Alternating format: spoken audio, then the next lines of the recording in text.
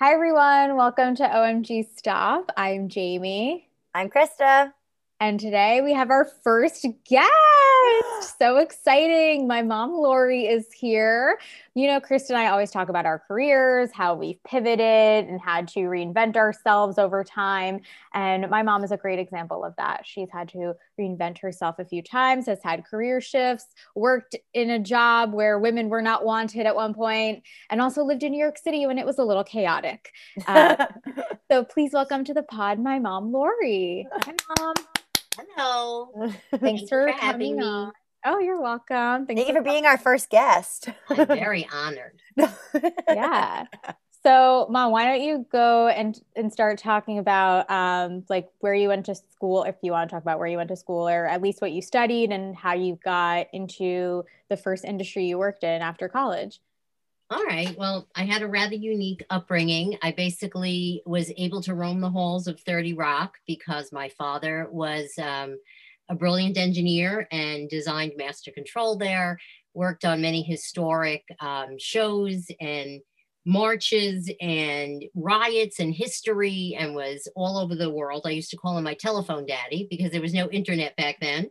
But I loved what he did. And I was the crazy curly haired kid you put a camera or a microphone near, and I just loved it. So I thought when I was a little girl that I'm going to work here one day. I went to school on Long Island, and I started high school in the 60s, graduated in the early 70s, just about when women started going to college. I didn't want to be a nurse. I certainly didn't want to be a teacher. And I did not want to be a homemaker. To this day, I've never cooked anything in my life, and I don't need a kitchen. So I was going to go into television, and everyone thought I was a little crazy. My grades weren't that great because I went to school for the social aspect, in all honesty. But I wasn't stupid, so I did okay. Went to a year of community college, got pulled a 4.0, transferred to the University of Oswego, had amazing mentors there. Al Roker was there also at the time, and got a fabulous education. Graduated bicentennial year 1976, and a few months later moved into New York City after I got a job at NBC, which a lot of people said, of course you did, because your father worked there. However, in 1976, if you were a woman, you had to say, I could type. So I swallowed my pride. I knew how to type. I used to make money in college actually typing papers because there was no computers back then. And I figured out a way to make some money. So I became a secretary in one of the offices there, and was able to move in the 70s when the city was a pit. I lived on the Upper West Side, which was a very cheap, scary kind of neighborhood. I had friends who used to walk me above 79th Street at night because they didn't even want me going to their apartment on 82nd. Um, and I just swallowed my pride and worked as a secretary. But there was something called the EEOC back then, which you girls might not know about. It was for equal opportunity because women were getting paid so much less and having to be secretaries. And we actually had to secretly write checks and not tell our bosses what we were doing, or we would probably be fired because we were trying to get equal opportunity on the job. And it was not a fabulous time, but luckily, I was able to, after 4 years, get into the union one summer as an intern. And there I got to be back in the studios, which I loved. And I was working on everything from Saturday Night Live to some other local shows that they had. But I took the chance that I could get laid off, and I did. So there I was in the winter. I think it was like 1979, I'm going to say. And I'm sitting in my apartment in the city feeling very depressed. And I have a best friend who I met through various other friends who at the time was a fairly large television star named Morgan. And we had met and we became friends. We used to fly back and forth to California. It was a truly, and still is after 40 years, a wonderful friendship. And I remember she called me one day and said, what are you doing? It was snowing. I was about to walk up to 100 and something street to the unemployment office, which was a bit scary at the time. And I said, I'm very depressed. I'm not doing anything. And she said, so come live with me. And I said, why? You just got married. You don't need me. And she said, no, come live with me. And she was serious. So I called my girlfriend, sublet my apartment, and I moved to Los Angeles. And it was pretty amazing. It was a place that I had thought about living. In all honesty, not to get people from LA upset, I just kind of found the valley to be like LA with palm trees. It was nice. Do you guys see why she doesn't want me to move to LA now? No, I love a walking city. I like to get out and have the world smack me in the face. I don't want to have to get in my car. I don't want to have to, or if I'm on a bus in New York, I love looking at the people. I like the subways. I like hailing. I like public transportation and or walking. Right. And LA, I find, especially as if you're single or you're younger, I think it's sort of isolating in a way that it's a suburban city. That's my only point. But I went out there and was in the industry, quote unquote, that feeds that city. I was working a little bit. I got an agent. I auditioned for some incredible shows, almost got a part in a major TV show. It didn't pan out. Stayed for quite a while. And then through a very weird circumstance of missed phone calls from ABC because of a job that I had done at NBC years before, they tracked me down. And I was talking to an ABC executive and I helped him out. And as a thank you, he said, would you like to come back to New York and possibly work for us? And I said, let me think about it. And Morgan Jack, her husband, and I discussed it all. And it was time I felt, come home. I never felt home with LA. So I did come back. ABC offered me a job. It was only temporary. There was no promises. And I stayed there for quite a while, was a computer graphics animator. And it was very nice, but I also had a target on my back because people thought that I got the job once again because I was my father's daughter. And my father was very well known in the union. He was their former president and was an incredible union man. But I had gone to school for theater and communications and I knew what I was doing, basically. And it worked out. But how did women even get the job that I got was because everything in the industry in large cities is very unionized, and I am a total believer in unions. It was the first time I got equal pay for equal work. And it was, wonderful to me. But they asked that women could go into the union because graphics were keyboard based. It was typing on a computer. So women got in. And because I could type, it was a lot more than that, especially when you had to animate and do other things. But that was the in. And when we did things on remotes, if women were there and you had to move large equipment or do something and physically we weren't as big, they used to yell, come on, get the broads out of broadcasting, but that was our way in. I felt when I was walking into work that I couldn't believe I was getting paid for it. It was like going into Disneyland. I loved what I did. It wasn't 9 to 5. I didn't sit at a desk. There were a lot of sacrifices. A lot of my relationships when I was younger got ruined because it was 24/7. And if you didn't like it, oh, well, no holidays. You could work every day of the week. It wasn't like a Mary Tyler Moore station that might close on a holiday. This was the Big Apple. But if you love what you do, they say you never work a day in your life. So I loved it. I met a lot of people, very famous people, not so many famous people, made a lot of friendships, learned a lot, how to let things just slide off your back, let them talk about you. But my dad said, I don't care what you're doing. You go to work, you do a good day's work and, it'll all pay off. And, and it was a wonderful career. And then I got married later in life and basically, which I would not tell anyone to do, I quit my job, had a baby and moved. So at close to 40 years old, I found myself back on Long Island, a new mom, and ABC didn't have anything with daycare. They made no provisions. The women who worked basically had to drop their kids off or had someone to watch them. I did not. And make a decision, either have your kid and figure it out or, come back. And we did not work 9 to 5 hours. Right. And it was really kind of kooky for me. I was a bit lost for a while, I must say. My daughter was the best thing that ever happened to me, but I just didn't know what to do for a while. And then I got into the groove. I don't know if it was my theater background. I also did some voiceover work and TV commercials on the Yeah, side. I was gonna ask, like, because you have, well, before SAG and after merged, you have a SAG and after card. So, like, did you want to go into performing ever versus the behind the scenes of television? I can only audition or do things that I knew would not interfere with my work at ABC. But one time I was willing to even quit. I auditioned for a couple of Broadway shows when could actually walk into some of the offices of these agents before 9/11 and before all the security and drop your photo and resume off. And I did have an agent for a while. But I was in 3 unions at the time. But I kind of got into what they call the golden handcuffs.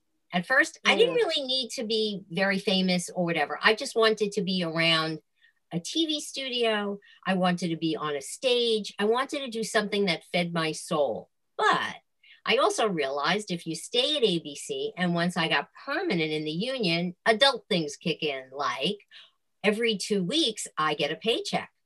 I have health care coverage now if, gosh forbid, I get sick. And I did have 2 major surgeries when I lived in the city. And thank God that I had the health care.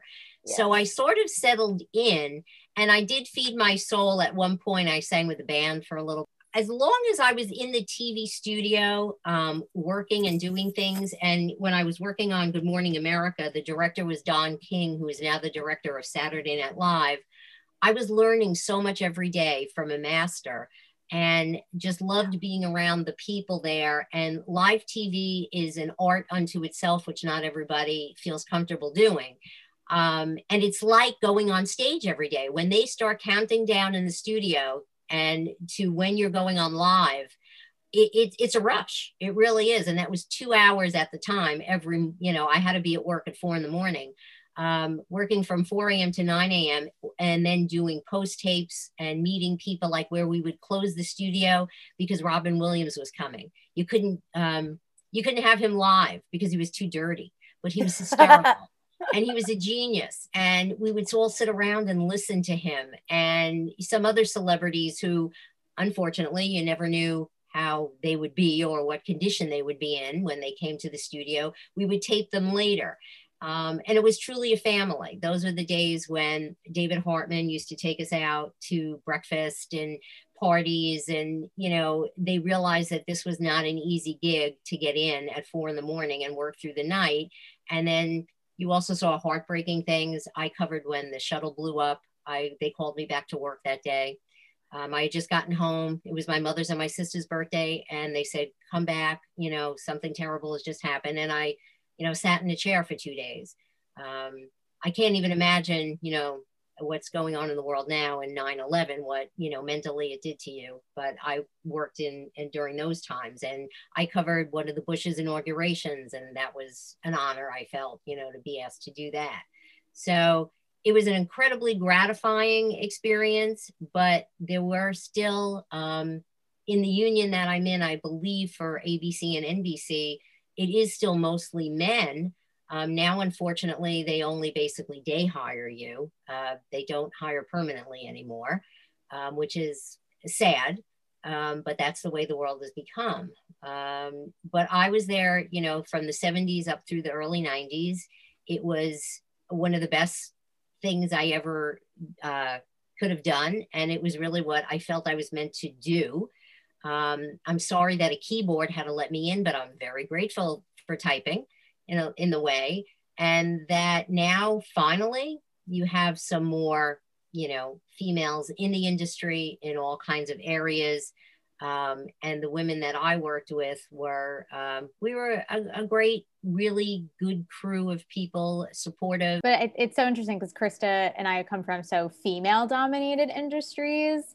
Yeah, and we talk about that, but also like most of these industries, most of fashion brands are still, and magazines are still owned by like high powered men. But the other thing I was thinking about was, I think Krista and I have noticed too at FIT, a lot of our professors maybe never got married or had kids because they devoted themselves to their industry. And I know I had some professors who got married later, had kids later, or just it never happened? Like, did that happen to most of your friends who maybe still work in the industry or recently retired? Well, it was a lot of women had to make that choice. Some did juggle for a long time, but many a day, I remember many of them being on the phone with their babysitter, with the daycare center, and it was very hard for them. And then several of them, most of the moms, did eventually retire, or left earlier than they might have. The women that survived, a lot of them were lucky enough to have parents that could still watch the kids for them, or family where they knew that they were safe. But that is still today, I believe, in so many industries and everything, it's the woman's choice. And it's still hard that this country has not accepted that kids and work don't always match. And that even when your child is in school, that's only 180 days a year, but an employer mostly expects you to work 300 and whatever days a year. And we have not come as far as Europe and other places where sometimes the village truly raises the children. We don't do that. And it is still that big problem for females. And I felt it. I was actually almost at the top of my game. I was working on a soap opera, One Life to Live. I loved them. They loved me. They were an amazing group of people. I would have done, anything for them. I was physically in another building. They were across the street. I would go over, and it was terrific. And it was not an easy decision to leave. Could my husband and I have made arrangements? Probably. I could have done that. And then the other point is, several women that I worked with later in life, when I got into another profession, spend half of their paycheck on daycare. So they're out of the house and they're making some money, but 50% of their check goes to the babysitter.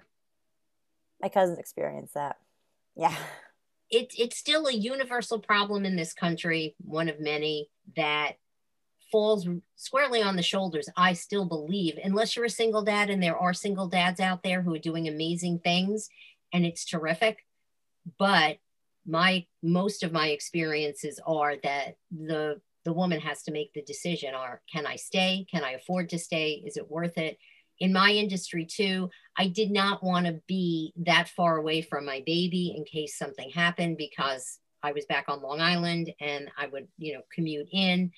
And the world is an uncertain place. And it just didn't seem to me, but thankfully I was married to someone who had good health benefits we thought about. I'm at times at that point probably was making more money at my job, but we had to make a decision. And so we did, and it was the right decision. And if I didn't buy a new car for 10 years, oh well. If you didn't do a few things, oh well. We didn't fix up the house right away either, but we were lucky enough that we were able to make it on the one salary. But a lot of people can't. They just don't have either the benefits that my husband and I had, or we had also both been working for most of our lives, and we're not spenders. We just lived, we never tried to live above our means. So we had a bit of a cushion because we were able to do that.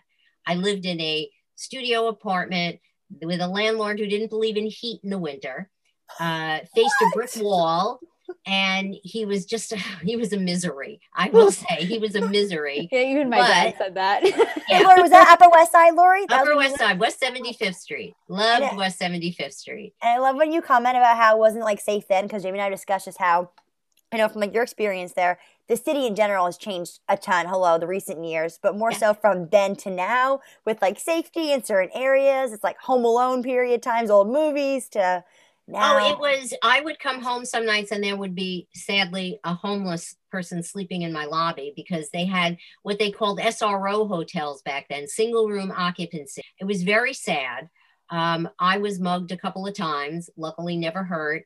Once I actually talked myself out of it while one of the doormen on Central Park West watched the whole thing and did nothing to help me, but I got out of it. I am fairly small but fierce, and my friend who was a policeman said, if somebody approaches you, immediately go into warrior stance, because that's what they want. They want to be, lord over you. So if you can just gather yourself enough, scream back at them, even, do whatever you have to do. And I was actually carrying a large bag of laundry, and he sort of started to lunge at me. And I remember I put the bag of laundry between myself and him, and I started screaming to get the out of here, away from me. I'm not afraid of you. Don't you touch me. And he actually backed off, like, okay, maybe this isn't the girl to start with. And the doorman was literally standing right there, did nothing. He walks away, and I said to the doorman, thank you so much. And he went, oh, you were doing fine. Oh my gosh. Yeah. Yeah. Do you think that was a nature of the times, you think, Laurie? Like nowadays, like they would make a move or the doorman would have to feel like they were responsible? I don't know. Or? It's almost, I'm not sure. It's you watch these videos of people punching people on the streets just for the fun of it. I still think sometimes in large cities, people just have blinders on. There was another time when a gentleman did try to go after me, and two of my neighbors tackled him. Good. They saw it happening, and they got him on the ground so we could call the police. I just think, sometimes it's where you are. It can happen anywhere. I remember people were traveling for ABC. They were in the middle of the Midwest somewhere in a very small town. And one of the producers got mugged. And she said, who thought, we're literally in Nowhereville. So I don't know if that's better. I know the Upper West Side got gentrified, which in some ways is nice. In some ways it isn't. I didn't like the crime, but I loved that the Upper West Side in the 70s was young professionals just starting out with not a lot. My girlfriend Barbara below me was just starting out in advertising. My friend Denise and her boyfriend, who I can't remember across, he was a chef. She was actually wanted to be in men's design and was having a heck of a time breaking in as a female. But she was a trained seamstress. She was trying to launch a line. She lived in, across the street. We used to gather together, sometimes just on the sidewalk in front of our brownstones on the stoops on the weekends and just talk. And there was a community. But after dark, it got a little kooky. You'd see people brazenly just breaking into cars. Car theft was one of the biggest things going. One time I was going to work, and it was about 9 p.m. It wasn't super late to walk. And I remember a gentleman was breaking into a car. I'm just walking to work. He took the crowbar, held it up, and I just went, I don't see anything happening. And I just kept walking. This was life in the Big Apple. Luckily, my parents were city kids. My father gave me city smarts. And I usually don't shy away from a bad situation in the sense that I just kind of go into warrior mode. I'll get fierce. My sister, on the other hand, no, but I will get fierce. Was it like when you were in preschool, like some kid hit you and you hit him back or something? Well, when I was in preschool, my mother had to come, and they said, you've got to pick up your daughter. And my mother was like, what happened? So she comes to the preschool, and a little boy hit me with a block. So what did Laurie do? Laurie picked up 2 blocks and hit him with both of them to defend myself. And the preschool teacher said, we can't have your daughter here. And my mother said, good for her. And I'll gladly take her out of this preschool. And she took me home, and I never went back.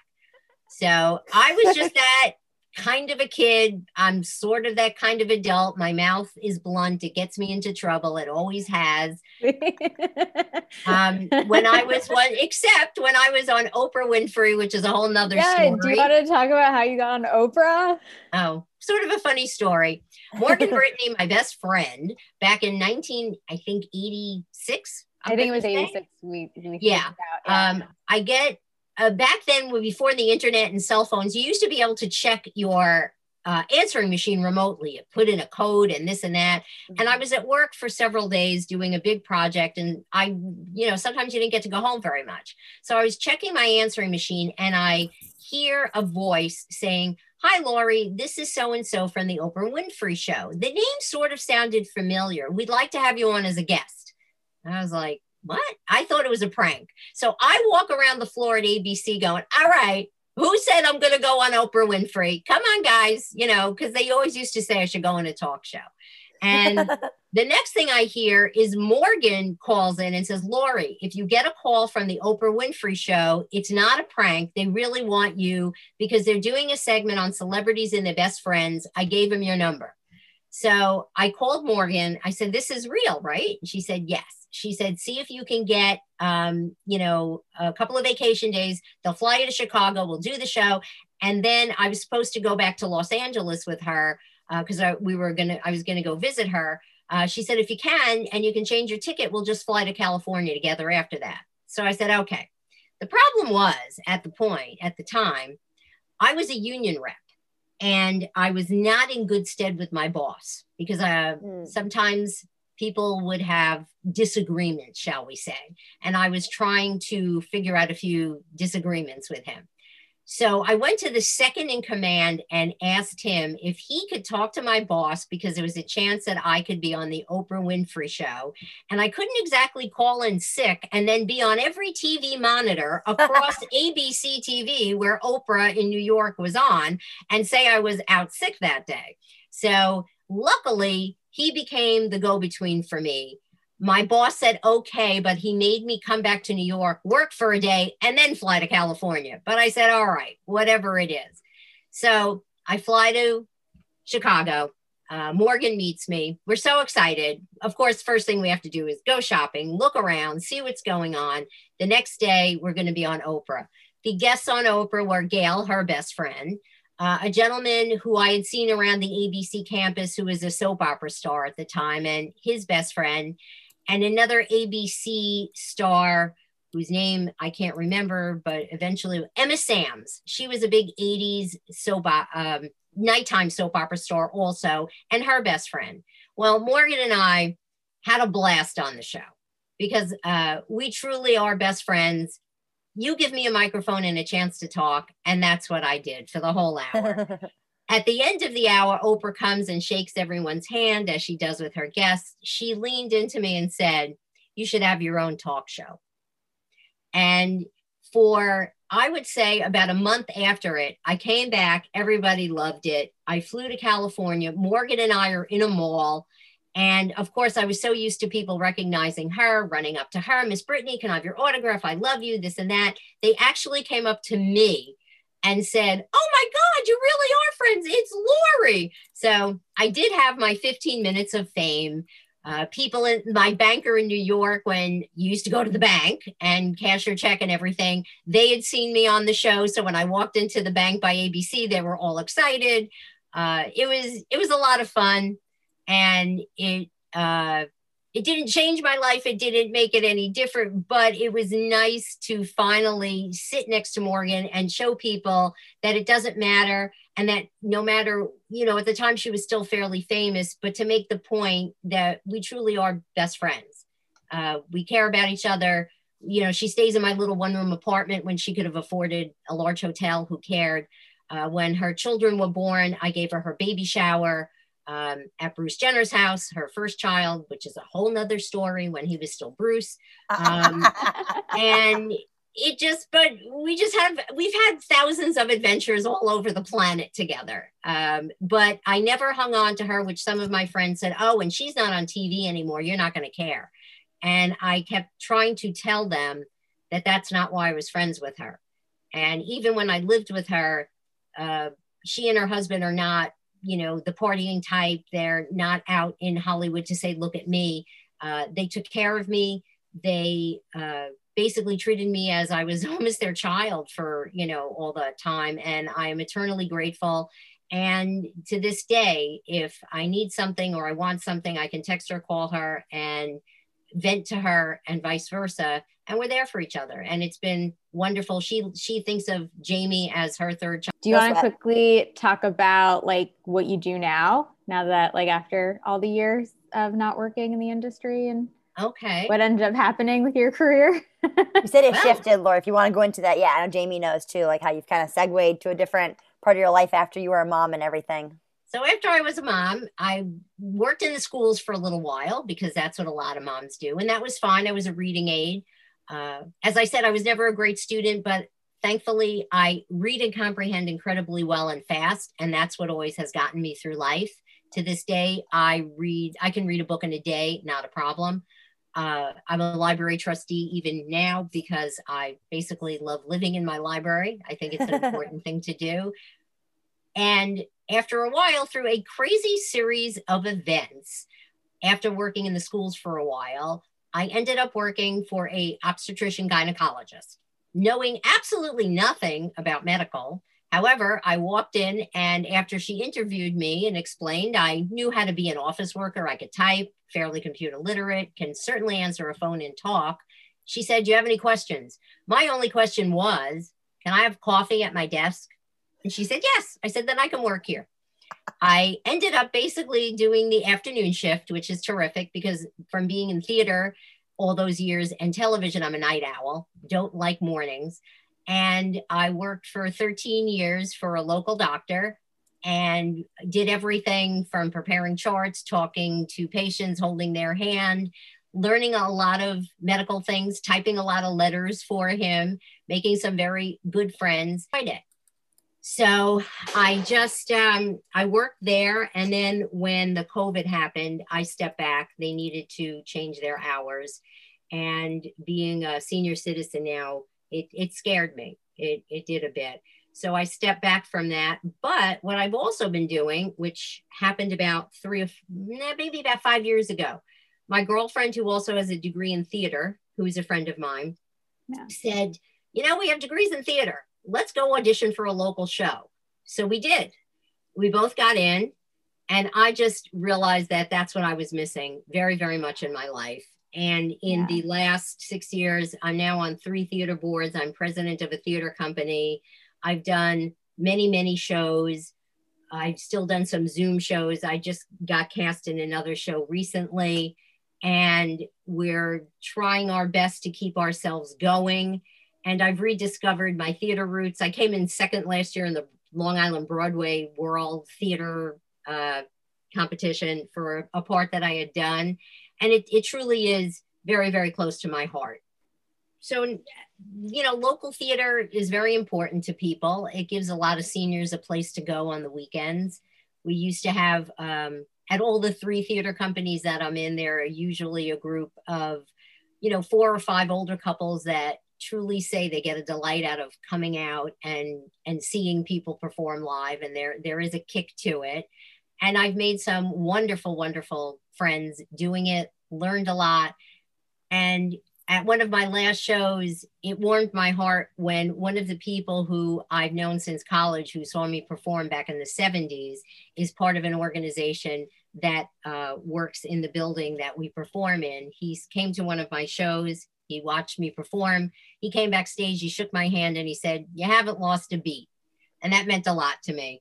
So I am trying right now to be the crazy old lady role on Long Island. Anytime you have somebody who is a little bit kooky, is a little bit enjoying their eyes on the world at a different stage in life, I love to go and audition for those type of parts. But I also have gotten to do some bucket list parts that I'd never gotten to do, of course, when I was either younger or in college. When they do some shows, many a time you have to put on a lot of makeup because you are playing someone, a lot older than you really are. But now, after raising a child, after going through many life changes, it brings a whole new perspective. So that's what I've been doing to keep myself sane during this, even before the pandemic, entering a whole new world of performing. And that's where I must say, even working at the doctor's office, they were very supportive. And the doctor used to say, "Do you have rehearsal tonight? Do you have to get out of here?" And he always would work around my schedule. And that really, they were very excited for me. And they used to come see my shows. And that was a lot of fun because sometimes medical can be very demanding. At the end of the day, there's a lot that you have to take in. Sometimes you see things that are sad. People do get sick. But there's also a lot of joy in what we did because we got to, sometimes women would put a baby in my hand and say, "Okay, could you hold her while I go back there?" And that was the fun part of our day. So it's worthwhile. And I hope after all this is gone, we'll see what happens. But so that's what I do. Now I'm the crazy old actress on the block. I've been doing a lot of writing. I've gotten a couple of one acts produced from a theater company that enjoys You got your my cousin writing. involved now? Like now your cousin's writing shows because of Yes. you? That's amazing. We have my cousin who is a retired teacher, but was always a writer, lots of ideas in her head. Now she finally has the time to do that. She's gotten shows produced in the city, produced over in England. She's constantly writing. And it's very interesting to see people's different voices. I tend to write very dialogue as you and I, or that we're speaking right now. I love dialogue. Some people would more concentrate on the story, or they would atmospheric writing, which it can be called too, setting a mood. I'm more of like a New Yorker, like I like to talk to you. So I talk to you in my plays, and I enjoy that kind of a thing. And I'm also writing 1 minute and 2 minute plays. There is a 1 minute play festival that has toured the world that I have friends who have gotten their works in it. And it's very exciting. And I've tried my hand at it. And for anyone listening who might be a writer or want to sharpen your skills, when every word and syllable counts, it's a very interesting exercise in writing that somebody might want to try. And my girlfriend and I, who are both writers, decided we're going to try 2 and under instead of 1 and under. And so far we've come up with a few different works that eventually we'd love to maybe put into a festival somewhere and do. It's a short story, quote unquote, play festival, where you could go from feeling elated in one scene, and then the next time actors will come out and it's a very dramatic scene. So that's something that I've been concentrating on now too.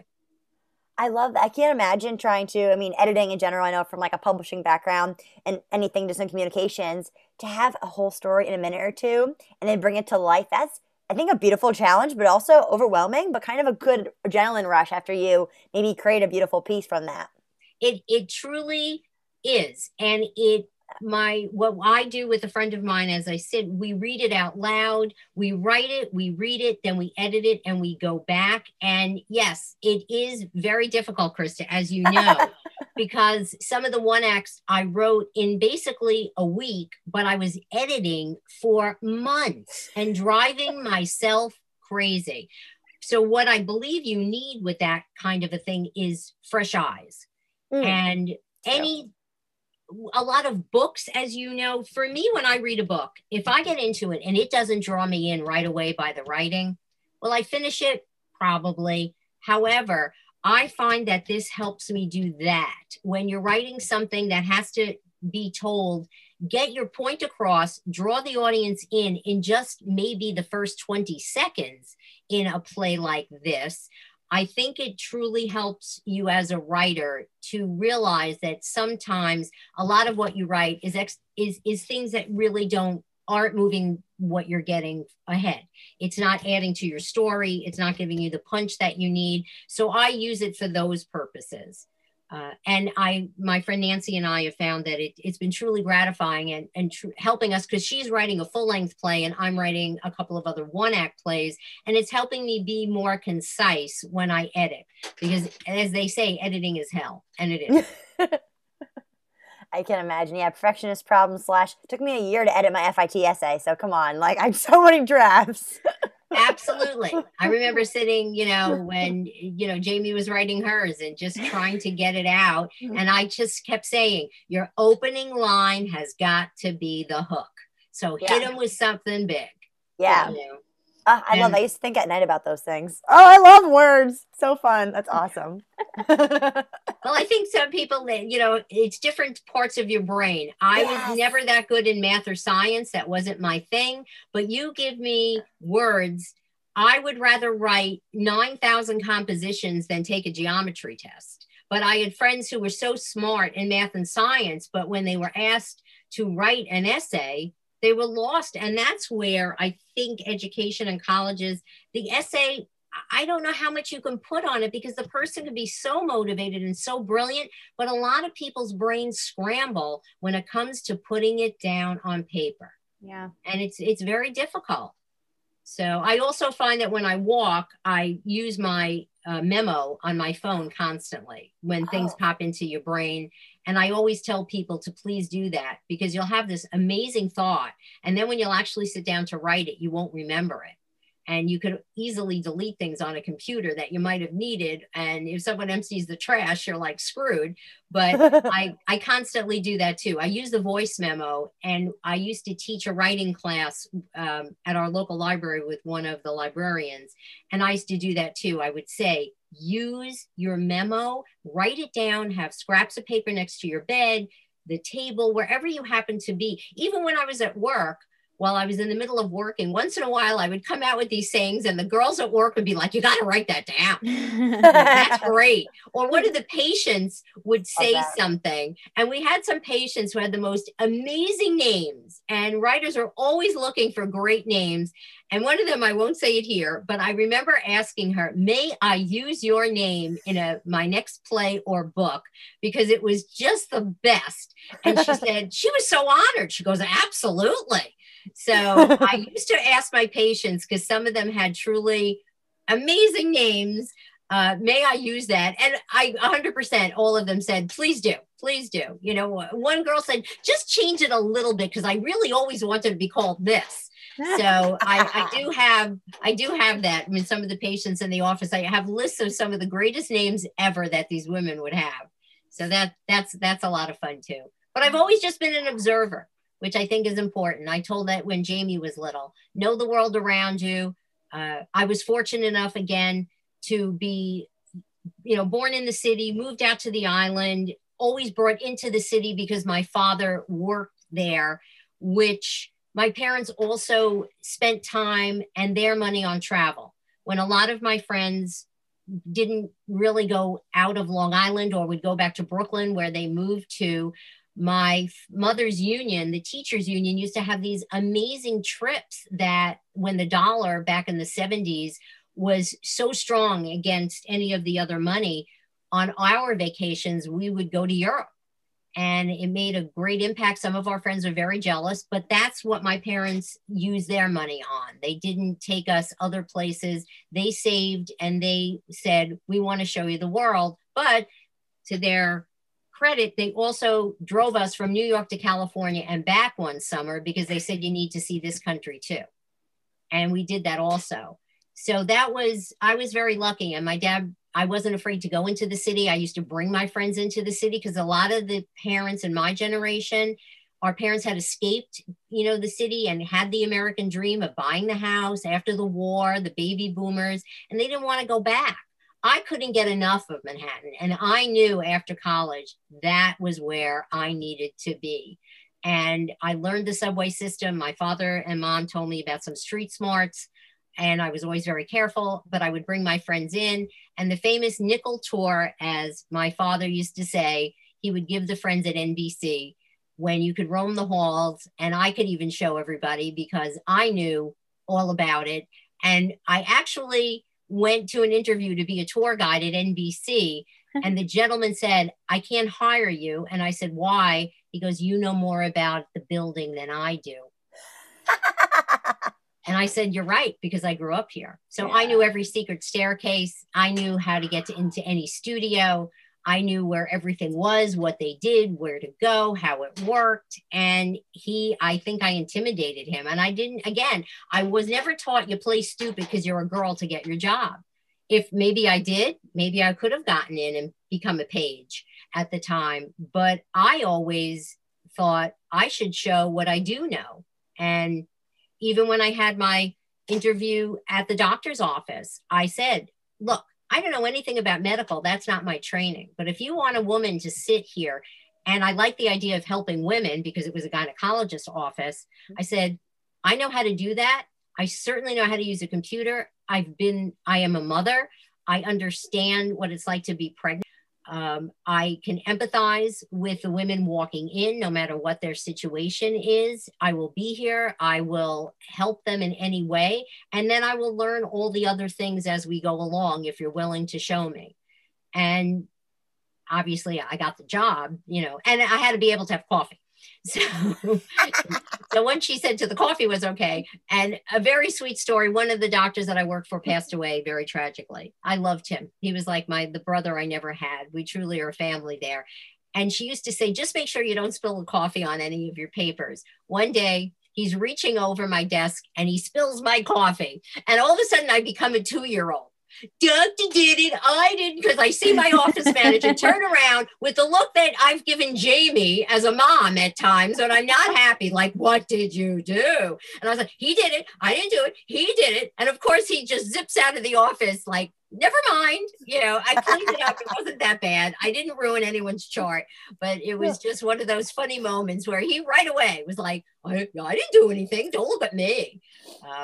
And then, of course, I'm sure you can all imagine working for a gynecologist. There's very many funny jokes, but we used to call our building the waist down building because the gynecologist was us, the proctologist was next door, and the urologist was across the way. Oh my God. So we only treat you from the waist down.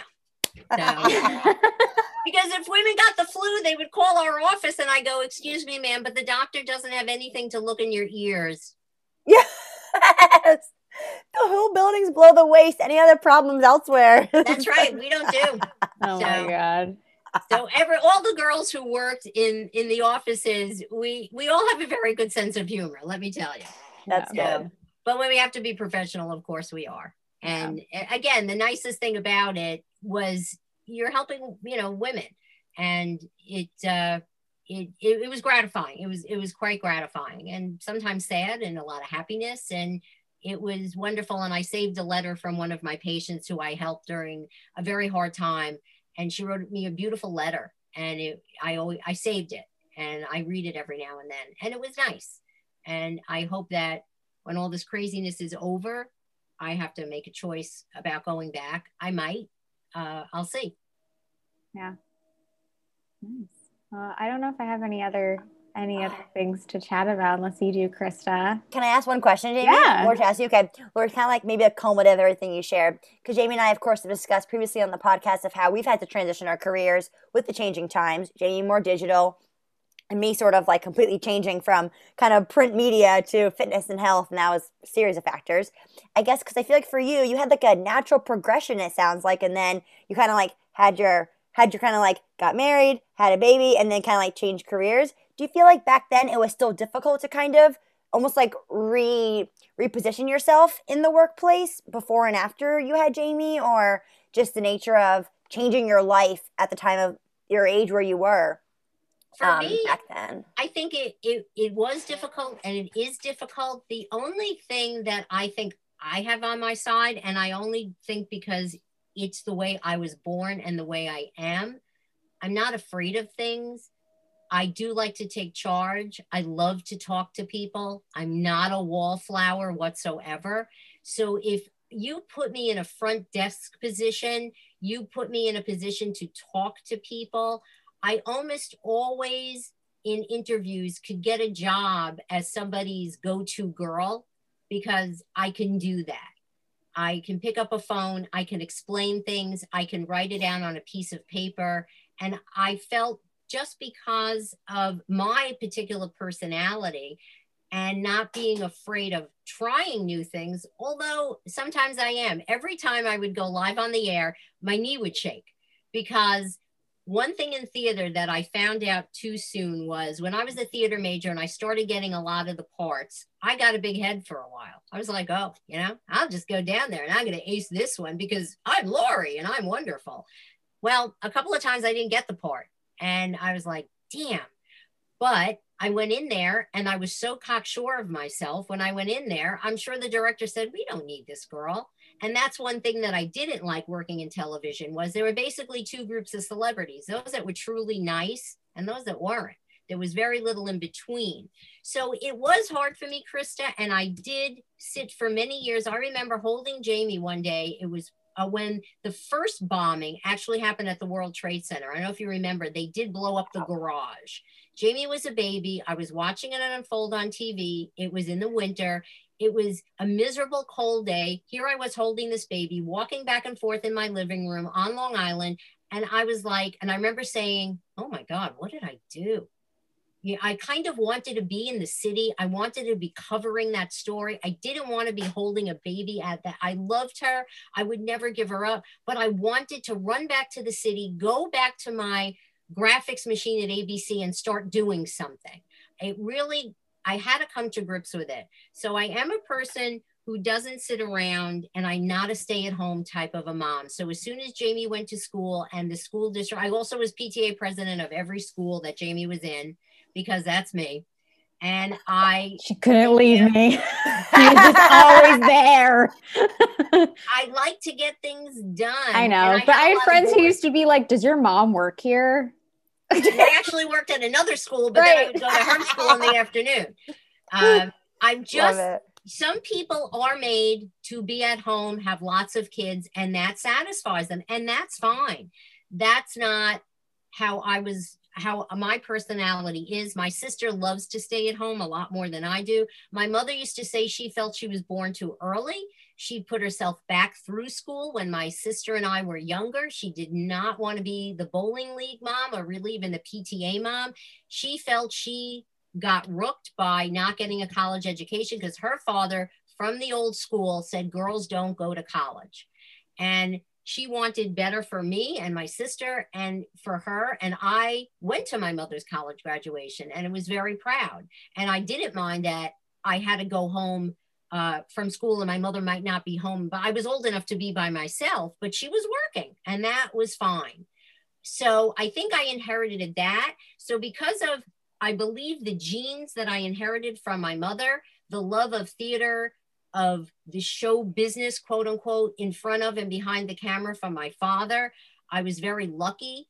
I had a good, interesting relationship with them. My dad was my hero. I got to follow in his footsteps. When I used to stand in master control with him, I used to go on the weekends, like weekends with Laurie. I used to do weekends with Howie. I had Sundays off. I'd find myself walking down to 30 Rock, go upstairs, see my dad. Don Pardo, the famous announcer, sometimes would be in the announce booth. I looked just like my father, with the dark hair, dark eyes. Everyone knew I was Howie's kid, and I couldn't have been prouder. And I just used to love sitting there watching him because he was, he was so smart, and it was wonderful. And not everybody has that kind of a childhood, but I think the most important thing too, Chris, is I knew how lucky I was. Yeah. I never worried about where a meal was coming from. My parents had a roof over their head. They had good jobs. They were educated. They worked for what they got. They did not come from money or anything. And I had friends who I knew were eating not every night because their parents were divorced and it wasn't a good scene and things were happening. But I always took that and I always wanted more. I'm not someone who is able to be happy. Like with running, you're a runner. For my 50th birthday, I was going to run the New York City Marathon and I didn't care how it went. Well, so good. I know. I love the story. And then when my father was dying and he knew that's what I was doing, it was in his memory. That's amazing. So I think that's why and how I was able to keep going. It's just because my personality is like that. I don't take things lightly. Sometimes, as I said, it's gotten me in trouble. But I do always want to push ahead. And I never want to settle. Mm-hmm. Not good for me. And even now, when all this is over, I intend to go back to the city. I want to get another agent and I want to make TV commercials again because I don't care if I'm 110 and they have to wheel me into the studio. I want to see that key light be sitting there. Give me 5 minutes, give me a tagline, show me where the camera is, and I'm going to say it. It's amazing. I love it. I love it. It goes to show, like, for anyone, I mean, regardless of age and life, especially for women too, women in any kind of industry, your job and your life is never over. Like, you can have one career, you can segue, you can have a family, you can segue. It's like, it's a lot to keep changing. I mean, I felt that this year, and Jay and I discussed that in different ways in the pod, but I think it's amazing, Laura, that you've like gone through all those different kind of ways and just been like, yep, let's deal with it now. It's not easy at all, people. It's so hard to, especially as a female, especially in the times you were in too. It's like extra little hurdles to jump over. People to defeat. There were, but I just remember coming home and just not accepting. Yeah. And even, and once again, my father said, it's not going to be easy for you because we have the same last name. And I said, I get it. He said, there will be a target on your back. And he really didn't, once I got into the job, he didn't help me. What he was doing was a whole different world at ABC, NBC than what I was doing there. But the good news was when I came to him, and if I said, you know, they were mean to me and they didn't, he said, suck it up. I told you. So he was a very good guide for me. And even when he got the job, if we didn't have the last name that we did, which does not sound Jewish, he would not have been hired, because even though he was brilliant, they were taking engineers from the telephone company and asking them to start this whole new television thing that was coming out. And since he was an electrical engineer, and because we do not have a Jewish sounding last name, I don't think they ever thought to question him about his religion, but he probably would not have been hired. So he had to fight that back then. Because there was a lot of anti-Semitism in a lot of different industries back then. And even now, I recently lost weight during the pandemic because I wanted to. But I also realized there's always going to be a double standard for women, that if I'm going to go into the city, even at my age, I should probably be thinner. So that if I go on camera, my agent, they will ask the agent, what size is she? Yep. And they won't stop doing that. I don't believe they do that to men as much. Men can be a little overweight here and there, but when I came out of college, I had gained an enormous amount of weight. And I actually called agents and said, I'm a fat young actress. I was hired by my agent as a fat young actress. I lost 80 pounds. I called him. He hadn't called me in a while. I purposely wasn't checking in with him. And I told him, I said, I am now, quote unquote, normal weight for my size. He said, I don't need you anymore. I have enough normal weight women. And he dropped me. So, I do believe that standard might still be. I don't. And also when I do look at TV commercials, they finally started getting more about what the world looks like. But for a lot of women, I still go, I would like to see someone, or the mom, who really looks like a mom. Most moms are not a size 2 and have perfect makeup. The world just isn't that way, especially even after you have children. Your body changes. It is slowly getting there, but I felt to go into offices, in all honesty, I needed to be a thinner person, that if they wanted to pad me or whatever, that they could. And it's sad, but that is the way that the world works. I used to tell Morgan, you will sell makeup on the air. I will do it in the voiceover. And she said, you know, she's just a natural beauty, and God bless her. I was never jealous of it. Good for her. I think, you know, her beauty, she's beautiful inside. That's all that matters. And I'm at peace with that. And maybe, Krista, that's also true too, about how I can keep going. I always know who I am. I never thought I was the tall, thin, long-haired, gorgeous model type. And I loved being different. That I always had the crazy curly hair. I was always shorter than everyone. You know, big chest, this, that. But my mother used to say, celebrate what you do have. And so I've always tried to use it to my advantage to stand out, and understood that when I go to an audition now, I don't go for the girlfriend part. I go for the mother-in-law or the mom. And I'm very happy with that. And my girlfriend too, who is very tall, dark haired, very, you know, thin. She said, man, I always wanted those meaty mom roles, and they would never give them to me. And that's what makes the world go round. Yeah. Everyone wants they don't have, or they can't get. Correct. You know, and in a play recently, one of the directors wanted me to have super straight hair, and he put a wig on me. I'm not a wig person. The sight gag worked. But I was trying to convince him. I think she would have crazy hair. He did not want my crazy hair. But when I do go to auditions, I do tell the director, if you want me to straighten it, I will, but I love it and I embrace my curls. And I do actually say that to them when I go in. And some directors are happy with it, and some say, can you straighten that? And I'm fine, whatever you would like. I mean, I have always, you know, I've always loved my hair.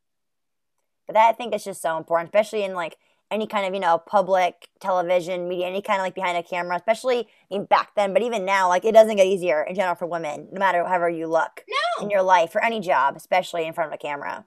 Correct. And I really am curious to see, going back now as a senior citizen to an audition or just to an interview with an agent, what they're going to think. And hopefully they'll realize that I have been trained, I know how to do this, I have a degree in it, and give me the copy and let me read it. And I understand where my mark is. I'll show up. I will be, on time, which is also important. I worked with several people that, we had to wait because the actor had a busy night out or whatever, and was late, or didn't know their lines, or didn't know what a key light was, couldn't find their mark, whatever. That's one thing too. When people said, you're here for your dad. I said, no, I have a degree in this. I know what I'm doing. I did study this. So that's one thing that I wanted to make sure I could do. There's so much I feel like women have to constantly defend and be questioned. Like if a man was doing the same thing, there would be no questions asked. There isn't. I have a girlfriend who Jamie knows who was overweight for a long time, and she sent in a tape and they didn't know that I knew her, and I was watching the producers. I said, oh, we can't put her on the air. She's fat. She was a fabulous reporter, but she's had a weight battle her whole life, and they wouldn't even consider. So there is a double standard. They're always, we're not there yet. Right. It's getting better. But I still wish we were judged on not what we look like, not what necessarily we sound like, but what we can produce. Yeah. Especially because men are hired if they're overweight, they're like the funny, goofy guy like on TV. Mm-hmm. They have like I feel like a role or kind of like an archetype, or you know what I mean? And it's like for women, it's like it's not an option. It's just the gender stuff. And then also, if you're younger and you're a woman, they think, oh, she's going to get married and have kids and leave. And that's another thing that's always in the back of their minds. I didn't think about that. Yes. Because I remember overhearing a conversation once where I heard someone who shall remain nameless saying, yeah, and I got a bunch of young women and I bet you they're going to get married and leave the office. And, I was like, wow. And I didn't think about that. But when women get married, a lot of people want a family. And because in this country, we don't really help people out with a lot of daycare options, or now maybe after the pandemic with the work from home. But if you're working from home, your kids are on the computer next to you from home, even if you can afford all those computers, which a lot of people can't. And Wi-Fi, I feel, should just be free for everyone. Yes. How do you juggle all that? Women have always been the jugglers of society. Men were the breadwinners. They go to work. Their lives didn't change all that much as we have set up the society in this country, which I love dearly, and thank God we're here. But we still haven't figured out how you have a family and how you have children for women and still keep your job and still be able to do it, because women can if you're given the right opportunities. And it really amazes me how so many large corporations never had daycare right on site that women, some did. I'm not saying all, but we never, that idea never quite took off in this country. And it's still a problem now. Yeah. Well, Mom, thanks for coming on. You're welcome. Thank you for inviting me. We appreciate this so much. For all the listeners, guys, too, it's a good example of just industries change, jobs that have changed the world. Someone who was in the city, in New York City for a long time, how that's changed back then to now, especially for women, guys, women in the workforce in general ways. You can have it all. It's just very complicated, unfortunately, but you can make it happen. You can. You just need the right people to surround yourself with, the right mind frame, and sometimes luck. Yes. Yeah. Oh, it's been so great. Thank you so much, Laurie, for coming on today. I hope I didn't talk too much. All good. All good. Thank you. Bye. Thank you. Okay. Enjoy. Love you both. Bye. Thank you. All right, guys. So I hope you enjoyed that little interview with my mom. She's had a really interesting life, as you can see, and a very interesting career. And maybe you can see why I'm a little feisty. And I get some of my traits from her and her mom, as she spoke about my grandmother, who I was lucky to have for most of my life. So, yeah. That was so good, Jamie. I love that guy so much. Jamie, also because I have met your mom before, like obviously off off air of the pod. And even still, like, I didn't know all that. Obviously, I've known kind of through you, but I love, yeah, because I just see more and more, Jamie, how the connection is like, dude, you are so your parents, and it just makes so much sense. Yeah. It's funny you say like I'm so my parents, like, because whenever people meet me, like either people say I look like my mom or they say I look like my dad. And my mom will always go, I think she looks like both. Like, I don't think she looks more like one parent than the other. And like, if you see a picture of me with my parents, like I don't look more like one than the other. Like some people look like a lot like their mom or a lot like their dads. Like I really do look like a mix of both of them. Yeah. It's also creepy because if you see a picture of my mom with her sister, they literally have the same face. It's just that my aunt has blonde hair and blue eyes, and my mom has like brown hair and brown eyes. Like it's so weird.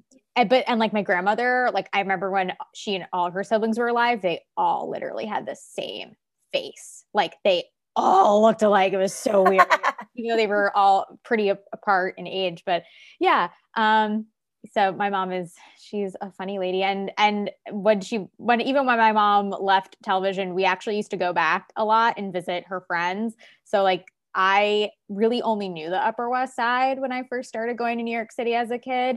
And my dad, being a teacher, was so fascinated by my mom's job in television. Like he thought that was the coolest thing ever. Do you love how she was there when Robin Williams was there? Like, stop. Oh my God, I never knew that. Yeah. But I love that. But anyway, yeah. But seriously, like I said, to have your mom, you also is important because seriously, for anyone listening, guys, I know men and women, whoever are listening, guys, I know we happen to have a large, probably female audience for sure. But in general, guys, for any, I think, 20-something, 30-something, even into your 40s, like Jamie's mom clearly has, continued on with her life. It hasn't stopped because she also wanted to have a family. You know what I mean? I think that's so huge because, especially Jamie, in the nature of like the times back then, it was less common to be working and to be a mom. I feel, especially for women, yes. 100%. I told you, when I first, I feel like was surrounded by multiple people who were, different religion than me, mainly Jewish, of course, I feel like being in the city, that never occurred to me of how it could have been used against somebody, and especially in a work situation. I know it exists, but it's like, it's crazy how, how much you don't always realize if you're not always in that actual little community. You know what I mean? And it's terrible. Yeah. That was even factored in. Yeah. So, and like she said, my grandparents were children of the Depression, and then my grandfather was drafted into World War II. So, they both went through a lot of really challenging experiences growing up, and then they both really made something out of themselves. And yeah, my grandmother went back to school when that was not really a thing. So yeah, and my grandpa had a really interesting job. Jamie, seriously, that's so good, you. I'm not kidding. Like, it's so important, guys, for everyone to hear that. I think especially beyond as a woman, just the fact that in your life, I mean, because, hello, Jamie and I think I discussed this before, maybe more so off the pod, but, we're at a point of our life where it's very much, I feel like, comparison. Maybe I know it affects me more than Jamie, but it's like just compared about how some people right now, they're going on with their family, creating their family. And I don't personally want that today, but it's like, it kind of counters into play, of course, for women because of the nature of life and how being older as a parent's like a different kind of thing. You know what I mean? Even nowadays, it's still like, it just depends, especially compared to maybe a lot of either friends. I have more so family than friends that are kind of experiencing like the part of career/mom situation kind of thing. But yeah, especially with the work from home, I feel like, I feel like there's like no parameters on that kind of stuff when it comes to it's really a struggle. And I think it really depends on, how old your kids are. I mean, I think it's really hard if your kids are like in elementary school or even not, that's really difficult. So yeah. Dude, funky times. Well, friends, again, we're going to our favorites now, but I hope this is our first guest, and I'm so pumped. I mean, that was such a great, hope you guys enjoyed a little trio conversation to hear about. My mom just texted me. She said it was fun. Good. We want our guests to enjoy their time on the show. No, but that's amazing. I love that so much. Okay, some favorites for today. Jamie, do you want to go first? Sure. Yeah. I have a few. Guys, I'm back with the Netflix recommendations. Hey! All right. So I have two Netflix recommendations. One of them is a series. So I know R.I.P. The Office is no longer on Netflix, unfortunately. That's how I watched The Office. Now you have to watch repeats on television or watch it on Peacock. I think that's why they took it off Netflix, because Peacock now has it, which is NBC streaming service. And, but I have an NBC show I'm going to mention. Jimmy, quick fun fact though, like Peacock though, I believe, because of my parents' situation, it's free if you have cable, I believe. True, false? Like we don't pay for Peacock. We get Peacock though, because I watched Bell on it. So I believe it's not like a subscription service, to my knowledge. I don't know if that helps or hurts people, but fun fact. Maybe that's helpful. But Yeah, I know a lot of people were really pissed off that The Office came off Netflix. But I started watching the show. Kristen, I don't know if you remember I never watched it when it was on NBC, but the show Community. I feel like I've heard of this. I don't know why. I feel like it intrigued me for a while. It's on Netflix. Also, it is very windy outside my window right now. I came up and I was like, you know what? I used to see commercials for this show growing up. I never watched it because it was on from, I think, 2009 to 2015. So kind of a weird time for you and me. Like we were in high school and college. And I just, I wasn't watching it. I was watching Girls in college because. Oh my God, Girls! That was like the show. Hello. Lena Dunham had like her big moment when we were at FIT. Yeah. I used to watch it on my iPad, like through my parents' HBO subscription. Yeah. I love this. That was the show. And also like Teen Wolf and stuff. By the way, when we lived at FIT, we had like amazing cable. Dude, see Jimmy, I told you, I never had cable when I was in the city for 7 years. Oh my God, we had like every single channel. Dude, I didn't have a TV in the dorms. I was too busy like in the city bouncing around, or I was interning or working or I was doing homework or battling with my roommates who were leaving like everywhere in the place. Anyway, so anyway, I'm going to recommend Community. I really enjoyed this show. I think I enjoyed it more than I expected, to the point where I have watched on, I didn't realize there was like some controversy around the show, like with Chevy Chase being in it. And also the writer of the show had some controversy, Dan Harmon, and he like left and then came back. Also this year, the cast did a reading of one of the episodes for charity on YouTube. And then Ken Jeong and Joe McHale, who were in the show, have a podcast together now that they started. Nice. And it's just like Donald Glover is incredible in this show. Like, I know maybe you all know him now as, Childish Gambino, but his character, Troy, is amazing. Like him and I think it's Daniel Purdy is his name, who plays Abed, like one of the best dynamic duos on television. It's a really good show, really quick to watch. Each episode, I want to say it's like a half hour. Also, Yvette Nicole Brown from Drake and Josh is in it. She's hilarious. Allison Breeze, and like all these people that got really famous after the fact are in the show. It's great. I really, really highly recommend it. And then one that's a little more serious, but one that I found to be really cool to watch. I'm into medical stuff and medical and murder. I like it. But there is another a mini series on Netflix called The Surgeon's Cut.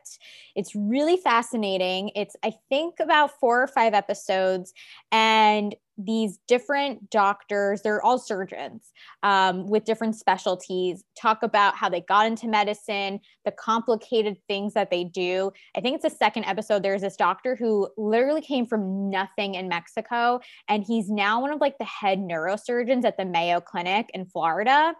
And he talks about how he got himself into Harvard Medical School, how he was like, he was never supposed to become anything from where he came from. And he just completely turned his life around. And now he's like super wealthy and lives in a huge house. But really fascinating. My favorite one, though, is there is a woman on there, a Jewish woman on there, who specializes in transplants. Like she literally does liver transplants. That's her thing. She's in San Francisco, and her story of really breaking through the glass ceiling, becoming one of the top women surgeons in the world is really fascinating. The first episode is, the whole series is really, really interesting.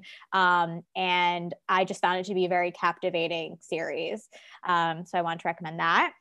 I also have a YouTuber who's also a TikToker that I'd like to mention. So I kind of got myself into a real estate hole the last few months because New York real estate has gone crazy. Apartments are cheap now.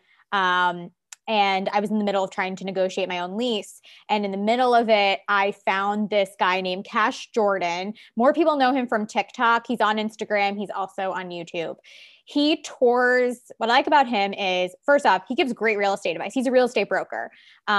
He gives very good advice. And some of the advice he has given, I've followed myself. And he also does apartment tours. But most of the time on YouTube, you find these like real estate guys that tour $14 million apartments, $20 million, these like super luxury fantasy apartments. he goes to different parts of New York City, including the outer boroughs. And he's like, this is what $2,500 gets you in Prospect Park. This is what, if you have 3 roommates and you each want to pay $1,000 each, here's what you can get in Hell's Kitchen. Here's what you can get in the Bronx. Like, he tours actual listings that are realistic if you are looking for an apartment. And he brings up really good points when he goes into them. Yes, sometimes he goes to these apartments and he tries to make them sound like really amazing and great. And you're like, it's not really a great apartment. He does tour fancy apartments. There's an apartment he toured that's $20,000 a month to rent. Like, you mean in Gramercy Park kind of area? He tours everywhere. But I'm saying Gramercy would be 20,000. Like, you know what I'm talking about? This was in, I think the apartment he toured was in the financial district. It was like a full floor, 5-bedroom apartment on like the 40th floor of a building. Stop it. So he does here and there do luxury listings. Most of the time he just tours like normal stuff. It's really good because it's interesting to see really where your money can go, and you can really see maybe what you're looking for. But he also makes the point too that when you move to New York City, you're never going to get really 100% what you want. Like, unless you have the money to do so, it's not going to happen. But I like his videos. He posts 3 videos a week on YouTube. Some are apartment tours. Some are just him doing Q&As. And his Instagram is also Cash Jordan. He's on, most people recognize him on the street when he's filming. But I really highly recommend his advice. His advice is great for like, if you're trying to negotiate a lease in general and whatnot. The other 2 things I want to mention are, I have a food favorite I was telling Krista about. I tried nut pods. If you guys love Emma Chamberlain, I know in her iced coffee recipe, which I'm never going to try, it looks literally like coffee milk. I'd rather more coffee than milk in my coffee, but she uses nut pods. They are, if you're Weight Watchers, they're amazing. They're no points because there's no sugar in them. But it's an almond coconut creamer for your coffee. I learned it's almond and coconut based. I tried the hazelnut flavor. I just ordered some of the French vanilla because I've heard the French vanilla is like the best one. But you can get them on Thrive Market, and I think Thrive Market has the best price. You get a pack of 2 for like the price of 1. Nice. They're really small to keep in your fridge. They're so good in your coffee. I don't need to buy almond milk anymore. I'd rather use this stuff in my coffee. It's fantastic. And then the last thing I want to recommend, that I've been loving, which I sent to Krista, I got these masks on Amazon. And now that it's colder, but also now that like cases are growing up, they're just thicker than a lot of the masks that I have. Like, I love the Jill and Allie masks. Don't get me wrong. I think they're great. They're so breathable because they're cotton and feels like, you're wearing a t-shirt on your face. These are polyester, I think, but they're just bigger. And in the cold weather, they also keep my face warm. But I just feel more protected wearing them. They also have adjustable ear straps, and you can get a pack of 9, I think for like $25, which is pretty good. But I was just looking for new masks, and these had really good reviews on Amazon. And I'm so surprised with how great they are. So yeah, those are my favorites this week. Well, Jamie, it's great that you said, I know the mask talking about that you sent me that I have saved in my phone, especially because, you're in a walking city too. So it's like, dude, if you're out and about, like, it's great to have guys of nature. If we're still wearing masks right now, it's like great to happen to have one that covers your face when it's freezing outside and you're outside enough, Yeah. And they're super thick, and I feel like they're really easy to wash too. Like, they dry super quickly. And I just feel like more protected because it covers a lot of my face, but also because it's thicker. Nice. Yeah. Okay, so good. So I have some funky ones today. Get ready. Some that are like super fresh popping in. So nothing too like crazy groundbreaking, but like some fun stuff. So my first fave, guys, today, also from Thrive Market, Jamie. So guys, I'm not like a crazy candy person. I prefer like sweets, but got myself a little sweet treat. Last time I ordered from Thrive Market, there's a brand called Yum Earth. They have organic sour twists.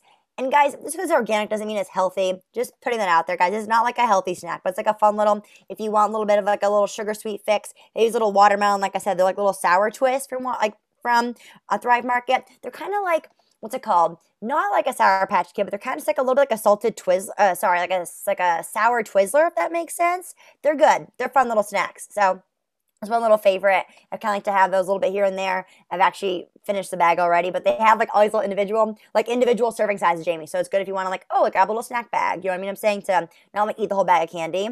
It's a fun little thing, guys, that I want to say a fave because I don't always go the candy route, but like it was so yummy I had to share. So that was a great new purchase that I love. Also, guys, I may have mentioned this before in the pod. I believe I have, but again, as it's getting colder, I want to mention this again because the brand OGEE, it's OGE kind of pronounced from, I mentioned before, I believe it's located in Burlington, Vermont, but it's great, guys, because woman-owned business and their Hydro Organics jojoba glow face oil is great. I like it a lot because it's good for hydration. So I'll actually use this more so like at night after I shower. I'm not a big oil person at all, but I'll put some on my face kind of thing, let it absorb. I'll actually let it stay on for a couple hours and then wipe it off because I don't want my pillow to be kind of covered in oil, pillowcases kind of thing. I wash those often, but even I still. feel you with that. You know what I mean, Jamie? Like I'm a big guys.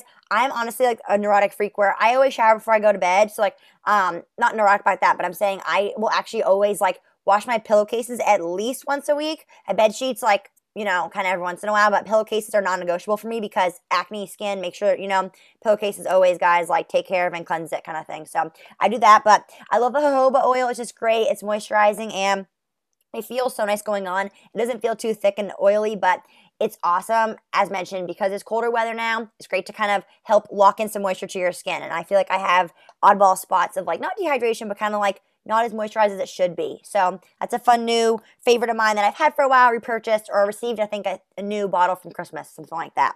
So I want to mention they're local and they're awesome. So I feel another, like I've seen them and heard of them before. Did I mention before? Do you remember then? I feel like I've seen them before, like on They're, websites and stuff. yeah, dude, they're like known so well, Jimmy. They're literally like female-owned business from Burlington, like That's nutso. amazing. Dude, so good. Not even kidding. Like I said, I heard about it from when I went to the spot that I've gotten like some lip waxes or like I've gone to for like more so like if they have Jamie like nice skincare products, you want to buy it in person instead of online sometimes. There's a nice small business called Mirror Mirror. And they, like I said, I carry a lot of OGE. It's kind of pronounced OGE, but it's like double E afterwards. Their products and it's great skincare. I think they used on my face when I had like a facial done there or something too, like several year and a half to a month ago. But so yes, love them. And I feel like they're featured in a lot of magazines and also different online stuff too. So they're doing pretty well, which is nice. Also, friends, another new product that I got. So this is from Christmas. I'm not trying tons of new things, but Jimmy, actually, facials has said that if you use a lot of things on your face, as long as nothing is getting too red or dry, it's maybe okay, but it just depends. Like my whole thing that I had to recently adjust, I didn't mention on the pod today, but some new kind of like simple Neutrogena like peel pads actually for my neck because I had like neck breakouts and they've helped a lot. Like a lot of it's gone, which is Nice. beautiful. Because I was getting a lot of like clog stuff there. Could be a mask related maskne, could just be stress, hormones, different imbalances of things happen to be in the neck region for whatever reason. But that's side note. So another new skincare thing that I purchased, guys, or actually I received from Christmas on my wish list was sold at Heyday.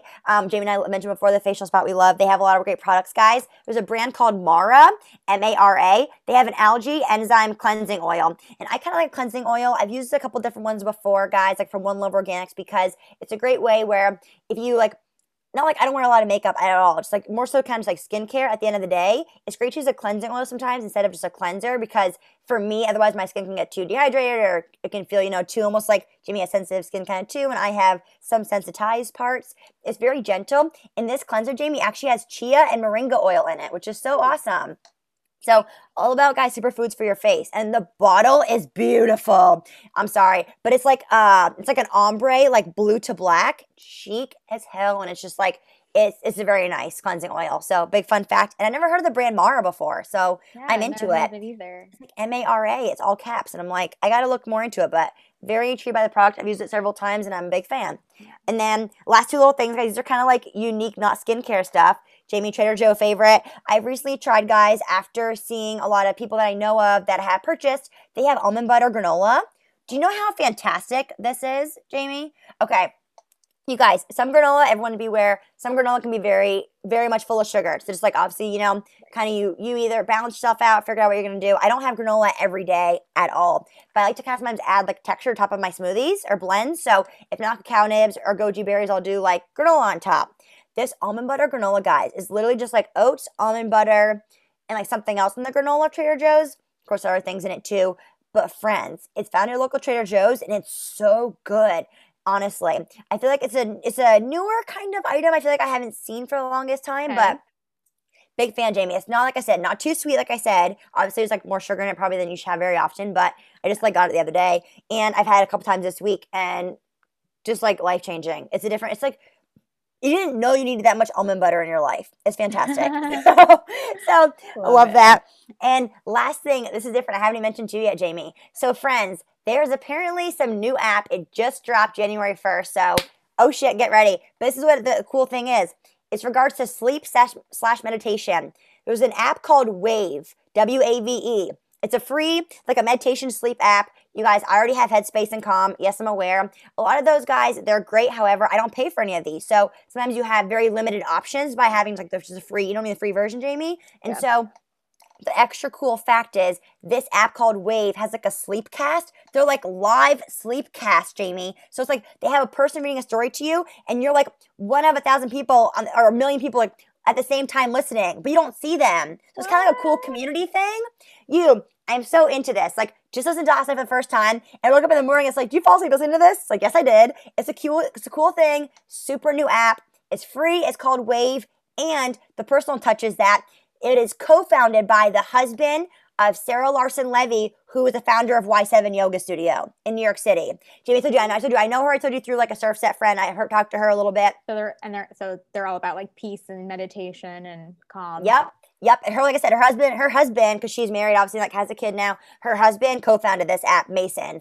And like I said, it just dropped January 1st, guys. So it's super new. And I'm sharing it because, Jimmy, I think you and I maybe discussed before, but like I've never been the best sleeper. Jimmy and I both discussed sleep is kind of like a unique animal for all of us to conquer, especially in high times of stress and being home more than usual and pandemic and political cuck of hell and just everything. You know what I mean? It's like sleep can get very bumpy. So I like it, guys. It's a free option. Like I said, it's a sleep cast, meaning, they kind of tell you like a bedtime story, but honestly, it's more so kind of just like soothing, like a spa music kind of like vibe to it, Jamie, too. Like I told you, I don't even know what kind of trance put me in. I felt like I was in acupuncture, just kind of like going under and like a very like, I don't know. It's beautiful, friends, and I had to mention because they never mention a lot of apps, and it's like a fun new thing, guys, and it's good for your body and mind. Can I just mention one thing about Headspace? Guys, if you're listening and you're on Weight Watchers, don't forget in the Weight Watchers app, you do have access to Headspace through that because you pay for Weight Watchers unless you're a lifetime member. So just FYI, like I always forget about that. But you can get Headspace through Weight Watchers. Jimmy, do you have like a Headspace, like because of Weight Watchers? Like you go in the app membership. And it's there, like on the homepage. Do you have, Jimmy, then access to like the non-free version of Headspace for yourself? I haven't tried it. I tried Headspace once and I was like, I can't do this. You're not into it? You can't do that? I'd rather do my live meditation. Yeah, I started doing a meditation class, guys. I'd rather do that because it's just like, it's a little bit better. Yep. That's what I'm saying, Jimmy. That's why I like the Wave app I'm saying so far. Like I said, I used it literally just last night for the first time, but I had to mention today because unlike I said, Calm and Headspace, like I said, I mean, I feel like Calm had different kind of like soundscapes that I love kind of like different like energies and vibes to kind of just like drift off to sleep too and like white noise, but not in a white noise machine way. And I think Wave, I told you, is cool how there's, like I said, guys, some speaking to it, but it's not like, someone's telling a story where you can't like get out of your brain. It's kind of like very like soothing, but it's not like annoying, if that makes sense. It's almost you know what I mean, Jamie? It's like, I used to listen to a podcast called Sleep With Me, which is still on. And I cute. stopped because like he started having so many ads. I was like, I can't fall asleep to this. Oh, that's a pain in the butt. I mean, I get it for payment, but dude. But it used to make me fall asleep instantly. Yeah, that's what I'm saying, guys. Like I just tried Wave last night and I was like, this is what I needed. Because especially on the weekends, I feel like, nights I don't, yes, for personal reasons and whatnot, it's just very helpful to have that. And I'm a big fan, like I said, plus the fact that I'm like, I abstractly know the person involved is also even more exciting. And it's just great to support it because, like I said, they've done so well with Y7. The fact that, like I said, her husband helped Sarah basically like create the business that Y7 is. She's basically the main head of it all. But the fact that he co-founded this with someone else is it's just cool beans. It's like really exciting. Yeah. So I love it, friends. I know this is a long episode. Hope everybody enjoyed you guys' the conversation again. Many thanks to Jamie's mom, Laurie. It's so awesome, guys. We never have guests on, and we're choosy about it. You know what I mean? Because obviously it's a longer episode, and it's a big conversation. So it was great to have a +1 on the pod today. Yeah, I think she had fun.